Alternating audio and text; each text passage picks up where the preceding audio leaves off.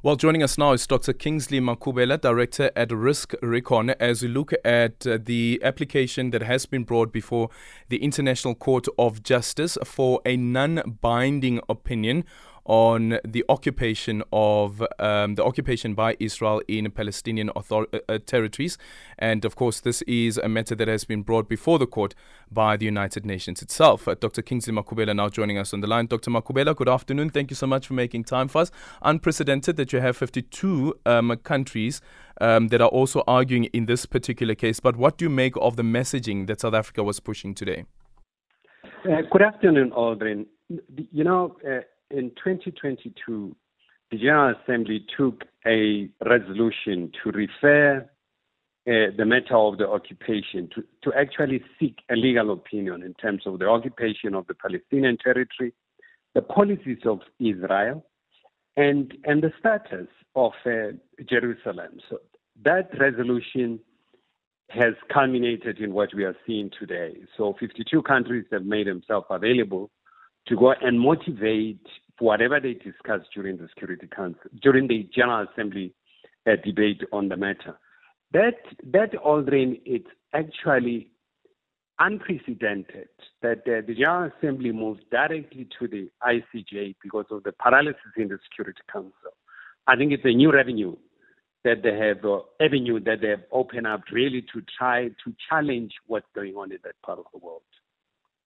Also then, of what consequence would such an opinion be if it is non-binding?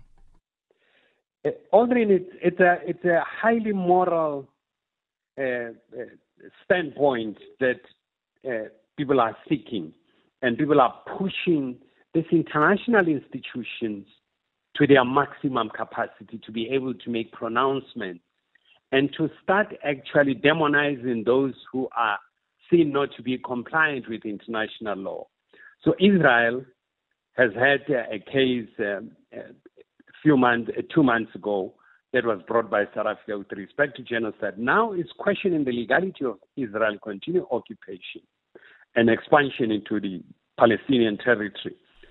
It will be very difficult for Israel really to ignore this. And this one, Aldrin, given the fact that you're having 52 countries that are making presentation there. I mean, if you listen to South African ambassador's presentation at the court, he is starting to characterize Israel as an apartheid state. So that's a narrative that is starting to emerge. Now, apartheid has been declared as a crime against humanity, creates a huge problem for Israel, and it pushes them to the brink, actually, of trying to make certain concessions.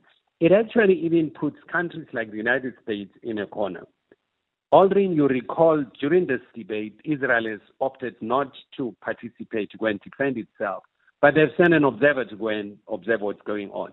Prime Minister Netanyahu has already made a pronouncement that this sitting of the court is intended to deprive Israel of the right to defend itself, a regular narrative that we've had. So they are not going to regard, they are not even going to respect anything that comes out of this, and they made it quite clear. Yeah, that's evident as well. Thank you so much, Dr. Kingsley Makhubela, Director of the RiskRecon.